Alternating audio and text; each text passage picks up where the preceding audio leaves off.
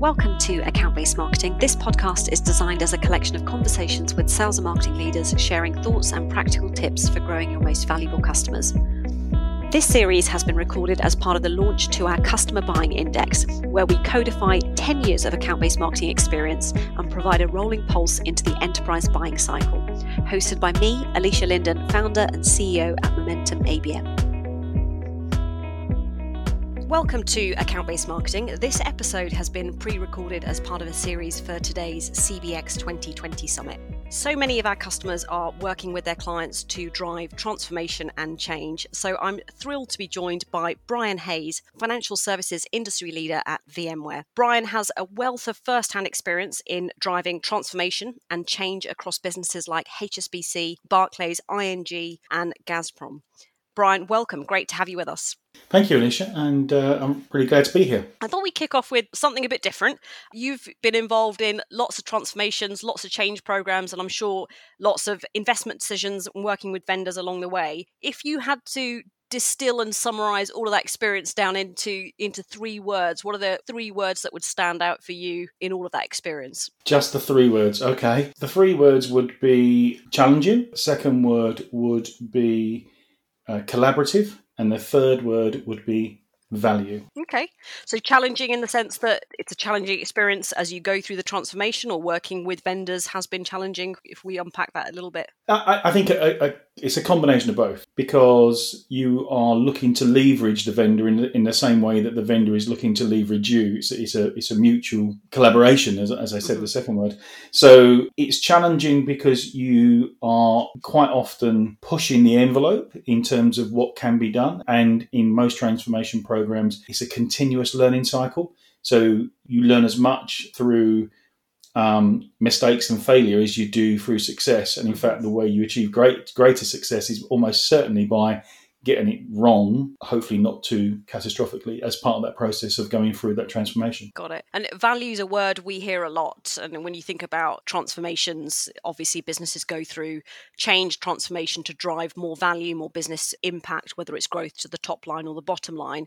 What do you see as the role of vendors in change and transformation programs you've led? It depends on the vendor very, very much, because if you look at a software company, they will spend a lot more on R&D than a buy-side organisation. That's their job. So what you're trying to get is the way that you, either through monetization or real top-line value or real driving costs out, or even cost avoidance, which some companies will look at. It's about how do you bring that value opportunity to me as a buyer, and talk to me in a language that I understand, that resonates with my organisation and my industry, in order for me to fully appreciate what you're saying. That doesn't always happen, and I'm sure we'll talk about that, but that's the way forward. Yeah. So from a vendor perspective, if I'm a vendor and I'm talking to you about a transformation, I should be really focusing on leveraging my R&D expertise capability and bringing that insight and goodness to you as ideas and stimulus to help equip and enable any change you're driving. Yeah. So the way I would see it is that you are, as a vendor, you are looking pan-industry, you are talking to lots of other organisations. And what I want you to do is to bring all that enrichment that you can. I will have an opinion on that, because clearly we have our own networks too, but I have an opinion on that. And I want you to bring all that capability, and I want you to tell me how all of your capabilities connected together drive the best value for me within my industry. That's as simple as that.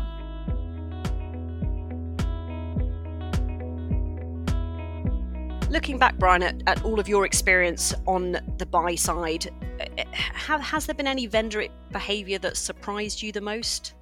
That you just thought, why did you do that? Or that's amazing, that's brilliant. Well, I think it falls into 2 camps. So the first camp would be the vendor that does their homework. So not just about me as someone that's influencing a purchase, because a purchase is a long-term thing. It's not buying something that's going to be short-lived. If you change something, if you move from one product to another product, you're making a 5-year decision. So a vendor that really understands me, the culture of the organisation I work in, where we are on the wheel. Every organisation is at a different point in the wheel. They're all trying to do the same things, but for very good reasons. they're at different points. So where is my company, and how can they help me get the best outcome? So they do their homework, right? Quite often, you will get a vendor come and talk to you, and they would, to use my old-fashioned language, they will try and flog you something you already have, as opposed to something I need and want. So the first one is really saying, we think you need this to move forward. The second one is, it looks like you're in the market for X. Would you like some more X? And they're cheaper. That's not good enough. If we look at any large-scale changes organizations are taking, I think trusted partners is the utopia. Lots of vendors talk about getting to trusted partner status. Our data tells us that the only way to achieve that is exactly as you've described, understanding the customer. And the second part to that is delivering on the promise. So not just selling the dream, but actually making sure that you can follow through. But very few vendors seem to get to this trusted partner status. What's your perspective on why that is? Well, I think everyone's got a different definition of what a trusted partner is and what that means. Because what leverage does that give me in one direction, and what do they expect in the opposite direction?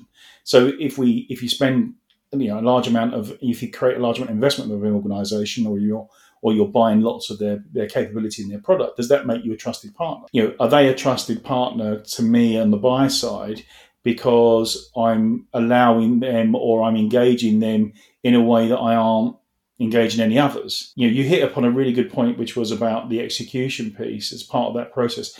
Trusted means all the way through. Mm-hmm. Okay? It's no point just coming to the table with, I have a really great idea, because a really great idea without execution is imagination, and you have to be able to execute. And a lot of organizations would put execution over, a really well executed capability is better than a poorly executed great idea. Yeah, because you won't have that sustained relationship, and actually you're just burning through clients as opposed to keeping them for that longer cycle. And particularly as what many vendors are shifting to more service-based revenues, that's critical, isn't it? Absolutely. I think that's the big challenge, that the buy side is becoming a lot more intelligent than it perhaps was. So whether you're talking to procurement or strategic sourcing or purchasing or any combination therein, they are becoming a lot more well-informed. And the sales side, the opposite side, the demand there is to become more aware, more conscious of the organisation and what it wants to achieve. An outcome, the products are really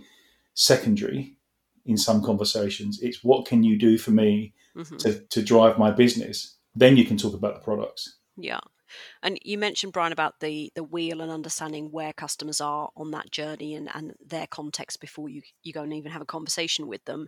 How else can vendors help organizations go through a transformation more effectively? So vendors have different capabilities depending on where you are going to engage them. So that could be a product set, that could be bringing processes and the way that you drive an outcome from a technology investment perspective. So vendors need to, in my opinion, they need to look at where that business is, what that business is openly stating as an ambition. And that could be, we want to transform because we want a more digitally oriented customer experience, because we want to drive top line, because we feel that our cost-income ratio needs improvement, etc., etc., etc. So there are lots of things that the vendors can engage in. They can bring value. That, as I said before, they can bring that value to the table. I think that the vendors, obviously now I changed sides of the desk. I now work for a vendor. So it puts me in this ironic situation that I've got to behave how I said I wanted other people to behave. But it's really engaging in a bold conversation rather than a transactional conversation. At the levels that you should be engaging in, that's where that in my opinion, it's about bold, open conversation. Yeah, that will definitely help vendors stand out. And that insight wheel I was quite interested in, because we see the single biggest roadblock in any large-scale purchase IT investment taking place if you get out of kilter with your customer's strategy, i.e. they suddenly shift or pivot to a different direction, that will completely derail the deal on the table. How can vendors keep moving with their customers as they shift and pivot, particularly right now? Well, I think it's incumbent upon any vendor to work their network in that organisation. There are lots of reasons why a deal will get delayed or get stalled that are outside of potentially even the buyer's influence, because there are just other activities that go on inside organizations. I used to advise the vendors, do you understand how we refer to money? How do we, when we talk about investment, do we talk about capital investment? Do we talk about, a very accounting oriented way of looking at investment? Do they understand our buying cycles? You can become more predictive in terms of what's going to happen when and what those processes are. And the vendor then can actually engage around that to support that purchase through that process. Mm-hmm. So I think people forget that. I think I can say yes, I'm one yes of the other 10 that have to come behind me. And that the vendor can help that process. It can expedite that process. It can also drop a clanger in that process if it's not careful. Yeah, we've seen some pretty poor facilitation of large enterprise deals, so it's definitely a known problem. So your insight really would be know enough about your customer, be in step with their own organisation, understand the language, be connected from a networking perspective, but also understand that it's not all down to one person, and it is the bigger organisation that they need to factor in. Absolutely. I can give you two examples where the result was exactly the same, and actually one was the fault of a procurement view, and the second was the fault of a vendor. So in this particular instance, it was a very well-known consulting company that had been into an organisation where I was running service and operations. And as part of that process, they had specified all of the processes by which we would operate. So in the event of X, your whole service management processes. And they presented this to me as a fait accompli. I'd arrived late into the organisation at a point where it was basically being done. And they said, this is all done.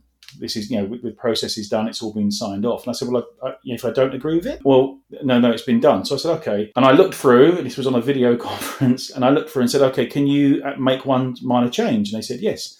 And I said, I'd like you to be on the call-out tree for escalation overnight if there is a service-related issue. And the partner from that company gave me a very quizzical look as if to say, well, I've never been put on a call-out tree before, so why do you want me on a call-out tree? I said, because you'll only get phoned up once and then you'll fix it. Because you're basically saying, this is my textbook way of doing it, but you're not the one that's going to get woken up at 4 o'clock in the morning.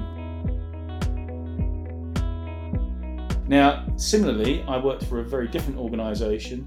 And actually, I suffered where procurement were driven by a set of KPIs. They didn't involve me as the client of the service, and they had reduced the cost of the contract. The only option the vendor had was to reduce the coverage. So I asked my head of procurement to be on the call-out tree, and they said, I've never been on a call-out tree. Why do I need to be on a call-out tree? So I said, well, in this particular instance, if we're calling you out, my boss is on the call and the head of global trading is on the call, and you can explain to him what a wonderful deal you cut. Mm-hmm.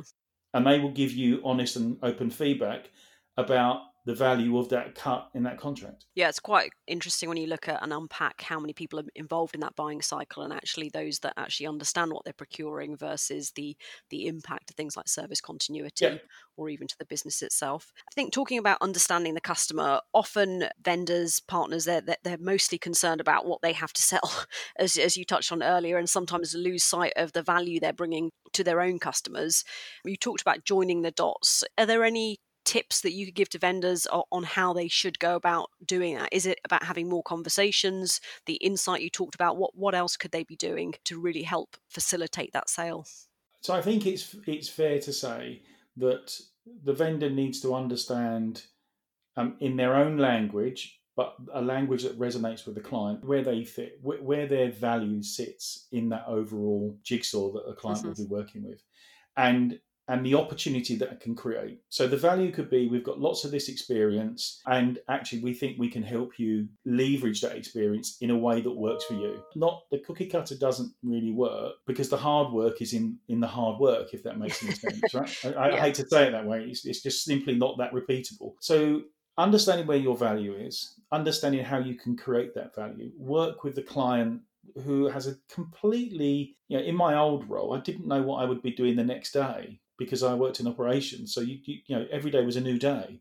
So understand that the client has got a competing set of priorities, and particularly at the moment with what's going on in the world. And then work with that. So actually the client feels it's his outcome or her outcome that they can drive with the vendor to support them.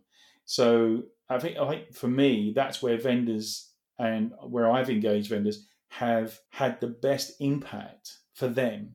My favourite question used to be to ask my vendors was, who is the best client that you deal with? And it can't be based upon revenue. And invariably, they would say it's the client that's pushing their envelope in terms of their product and really getting value out of what they've got, not what they're selling new. And it goes back to not just one size fits all, as you say. Everyone's at a different point in the trajectory and they're trying to achieve different things. How do they apply that technology in the rest of their stack to get value from it? Yeah, absolutely.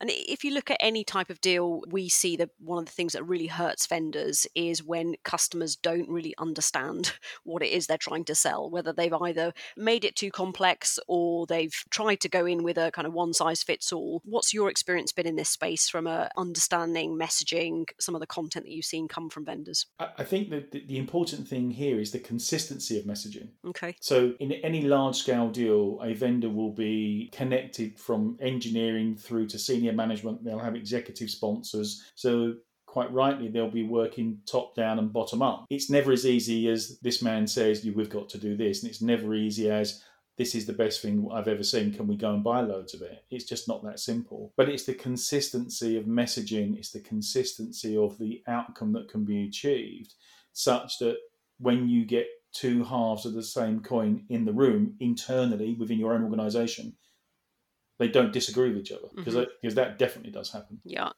I think when you look at buying committees and groups of individuals that you're trying to rally, if they're going off and networking and telling a different story to different individuals, you've got breaks in promises again, and things aren't delivered as you set out. Yeah, absolutely. From a vendor perspective, often we talk to a lot of our clients about inspiring their customers, taking best practice, taking market insight, as you touched on, to their clients in a relevant and meaningful way. Our index shows almost 60% of purchases want vendors to come and inspire them with new ideas. Have you seen much of it actually go on? I think it's very much dependent upon the organisation that you're in. I would like to think that it's more evident than not. I don't necessarily agree with the 60%, so that's not my experience. Okay. I think some organisations are very, I can say this now because I'm on the other side of the fence. I think some organisations are very much driven by certain egos in terms of we know best and we know where you fit, and they're not interested in the value that can be brought to the table. So they become quite blinkered in some respects. However, I think it is incumbent upon the vendors to weather that storm and to push and be resilient in their engagement. Because if they are right, then they absolutely owe it to themselves to push as hard as they possibly can through any route to get that messaging inside the organisation. Got it. And from an individual perspective, you mentioned some people are not necessarily as open to new ideas or looking externally for inspiration. We also see different roles having a different appetite to risk and that bold idea that you talked about earlier of taking big ideas, bold ideas into accounts. Does that always resonate with buyers?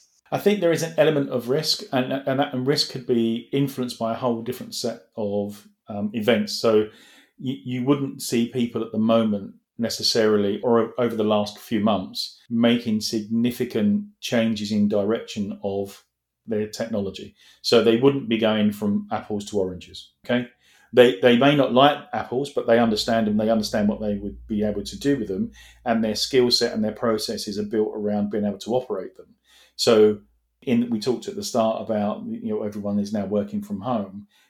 They would have gone for more of what they've got rather than change. You wouldn't have got it through most large organisations' risk committees, to be fair, because it's too risky. Yeah, too big a change, too big a shift. Yeah, absolutely. And what about the process when you're working with vendors and you've been on the buy side as part of these transformation and change programs? What about envisioning kind of the end state, envisioning the value that you'll get from investments? Our research tells us that customers want to see vendors share more of this, and they want to see the end state. They want to see the value. Are there some practical ways that you've seen this come to life from third parties? Yes, and I find that it's quite ironic. Okay, because I think clients in the main in certain industry sectors are very poor at determining whether they've actually got the value out of the investment. Right. But to get round that, they say, right, we want you to share the risk. Mm-hmm.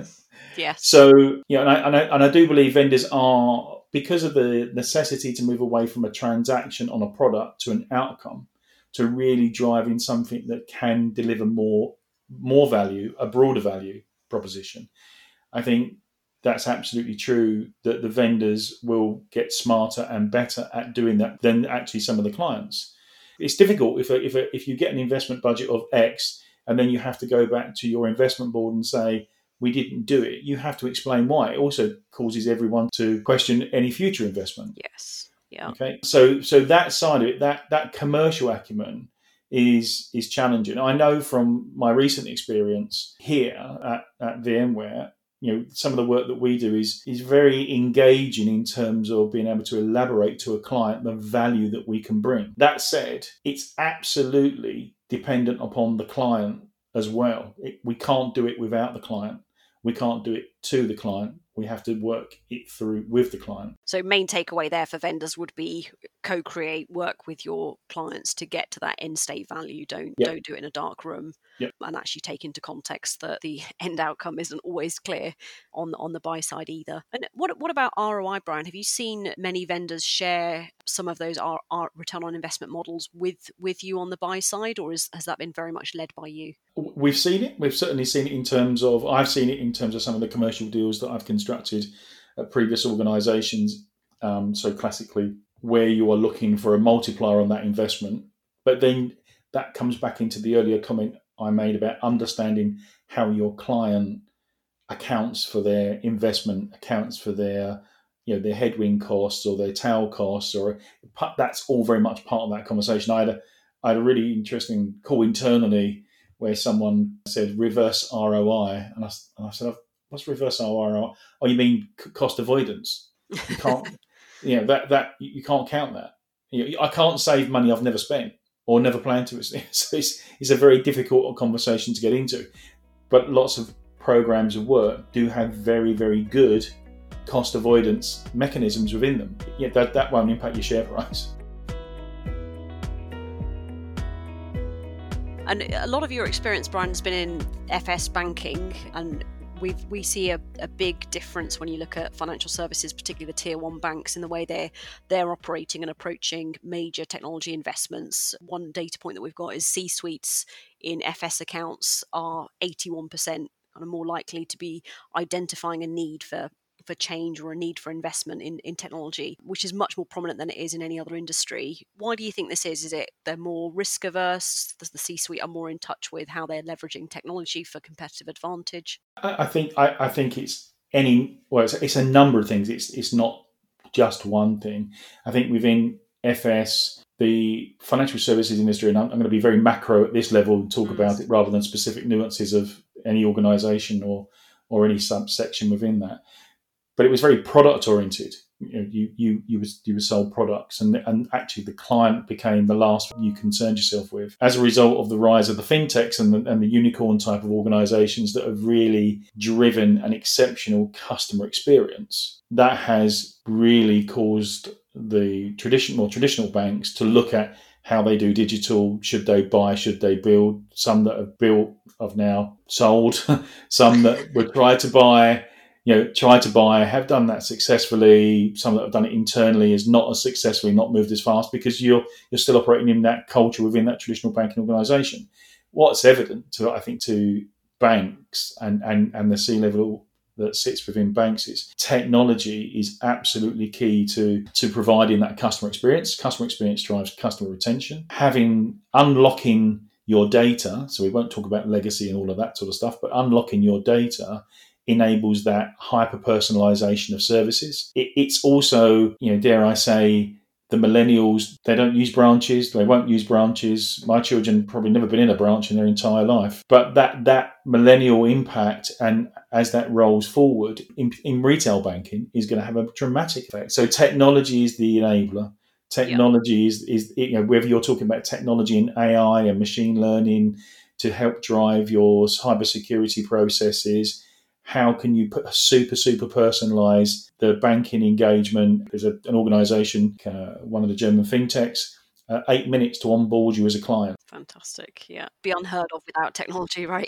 Beat that. Yeah. That's fantastic.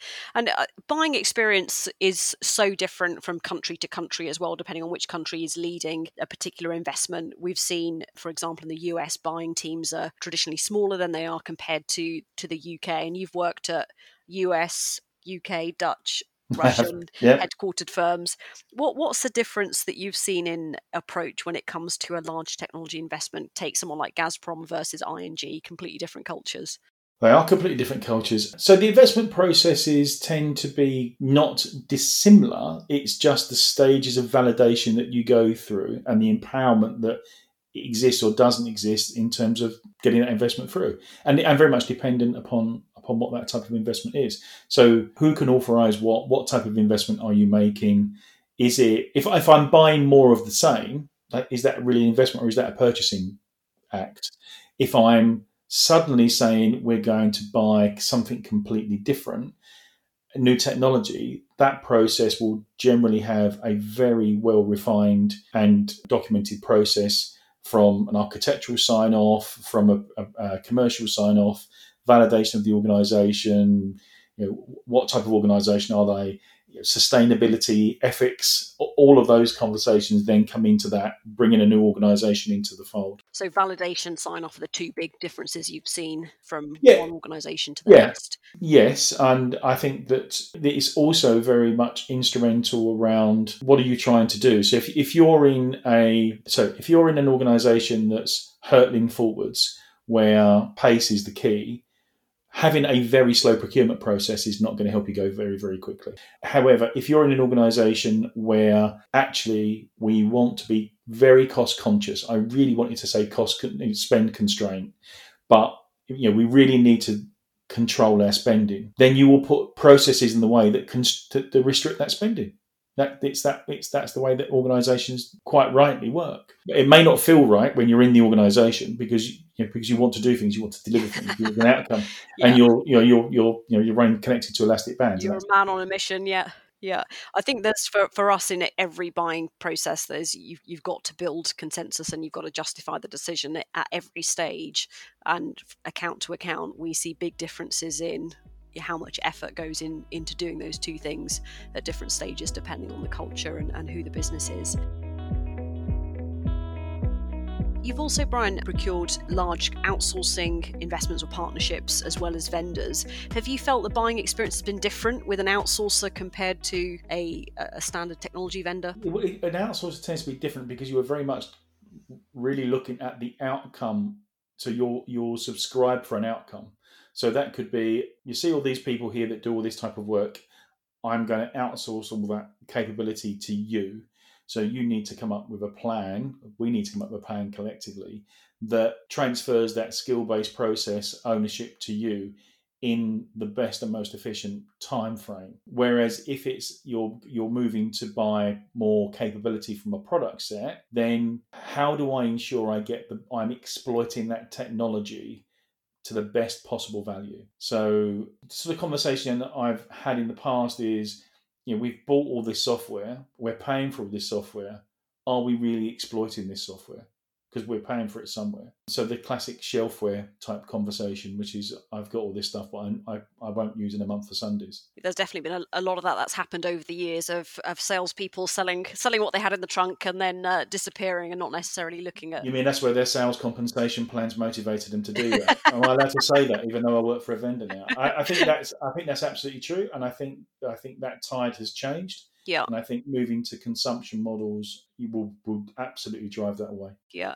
Do you think that that's the biggest thing that's shifted it over the past, say, decade? I mean, compared to when we started, definitely feels like the buy side has got more experienced. Vendors themselves are sharpening their value exchange. But I think the way consumption models and some of the contracts are now set up, they're driving a more sustained, we've got to get value out of this, we've got to sweat the investment. I think there's an absolute necessity to sweat the investment and ensure you get the value. I think that there is an underestimation about how much intelligence sits on the buy side. And I don't mean that disrespectfully to either party. I sat on a call yesterday where certain individuals were talking about, this is a compelling event for the client.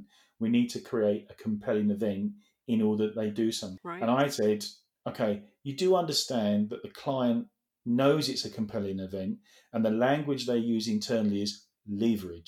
Mm-hmm. It's not just as simple as, we think this is a compelling event for you. The client says, I know when your end of quarter is, I know where you are financially, yes. I know what you're challenged by, and I'm going to use that to negotiate. So I'm going to use all of the things that you think you can bring to the table to push me to go to engage and buy, and I'm going to use that every single one of those cards to play back to you as leverage to secure the best commercial deal I possibly. Got it. And now you flipped to the dark side. Has your view of vendors changed? Are you taking some of those learnings and best practices into VMware and fighting the cause for better selling, better customer engagement? I think one of the reasons I joined VMware, and this is not to sell VMware, is because I really believed in the culture of the company and the way they operated. We are a product company. We've got great products. We've got a great history of leading the market in certain areas, and we're now expanding that. And part of the reason I joined was because I'd like to think that the credibility and capabilities we've had in where people really do observe us, most of all in terms of virtualization, we can move much further now in terms of the application space, which is becoming more and more evident. Internally, I've been here 4 months, and I probably apologise twice a day on calls because I remind people, so what's the benefit to the client? And are you talking about the client? And where's the client in this conversation? Regardless of what we want to tell the client, what do you think the client wants to hear and needs to hear? Which may be the same story. It may be the same story, but that may be not. And I often say, right, okay, use me as the client conversation. Why would I be interested? So why VMware? And those very basics are as important to any organisation that could be engaged with a client. Why us? Why now? Why? And put the customer at the centre. Absolutely. Don't forget the customers. Absolutely. It's lovely that you want to sell me new shiny things, but actually I'm not in the market for new shiny things. So fantastic. And Brian, any top tips for other vendors? What would your top tip be for vendors thinking how can they work with their customers more effectively? We've covered a lot today. What would your number one takeaway be? In my career, I've been very lucky. I've worked with some of the biggest vendors around, and we've had some great engagements, and we've done lots of great things. I think it's about bringing your capability and awareness to the table and listening. That's the mix. That's the giddy mix. If you take what you have as an organisation, and you can listen to me or to my organisation on a buyer side, and then map those together and come back with something that says, actually, this is where we can drive value. This is where we can help you. Absolutely. We see it everywhere. And I think that where we've seen sales teams, marketing teams be more effective, understanding the customer and actually not just taking them the beige or the vanilla thing they take to everybody, and actually really considering the future value, joining those dots, that's where the impact comes from. Brian, thank you so much for sharing your insights with us today. This has been a hugely fascinating conversation, and I look forward to seeing you very soon. Thank you very much. Thanks, Alicia. This podcast is brought to you by Momentum ABM, the account-based marketing consultancy, transforming how sales and marketing teams grow their biggest customers. You can learn more at momentumabm.com.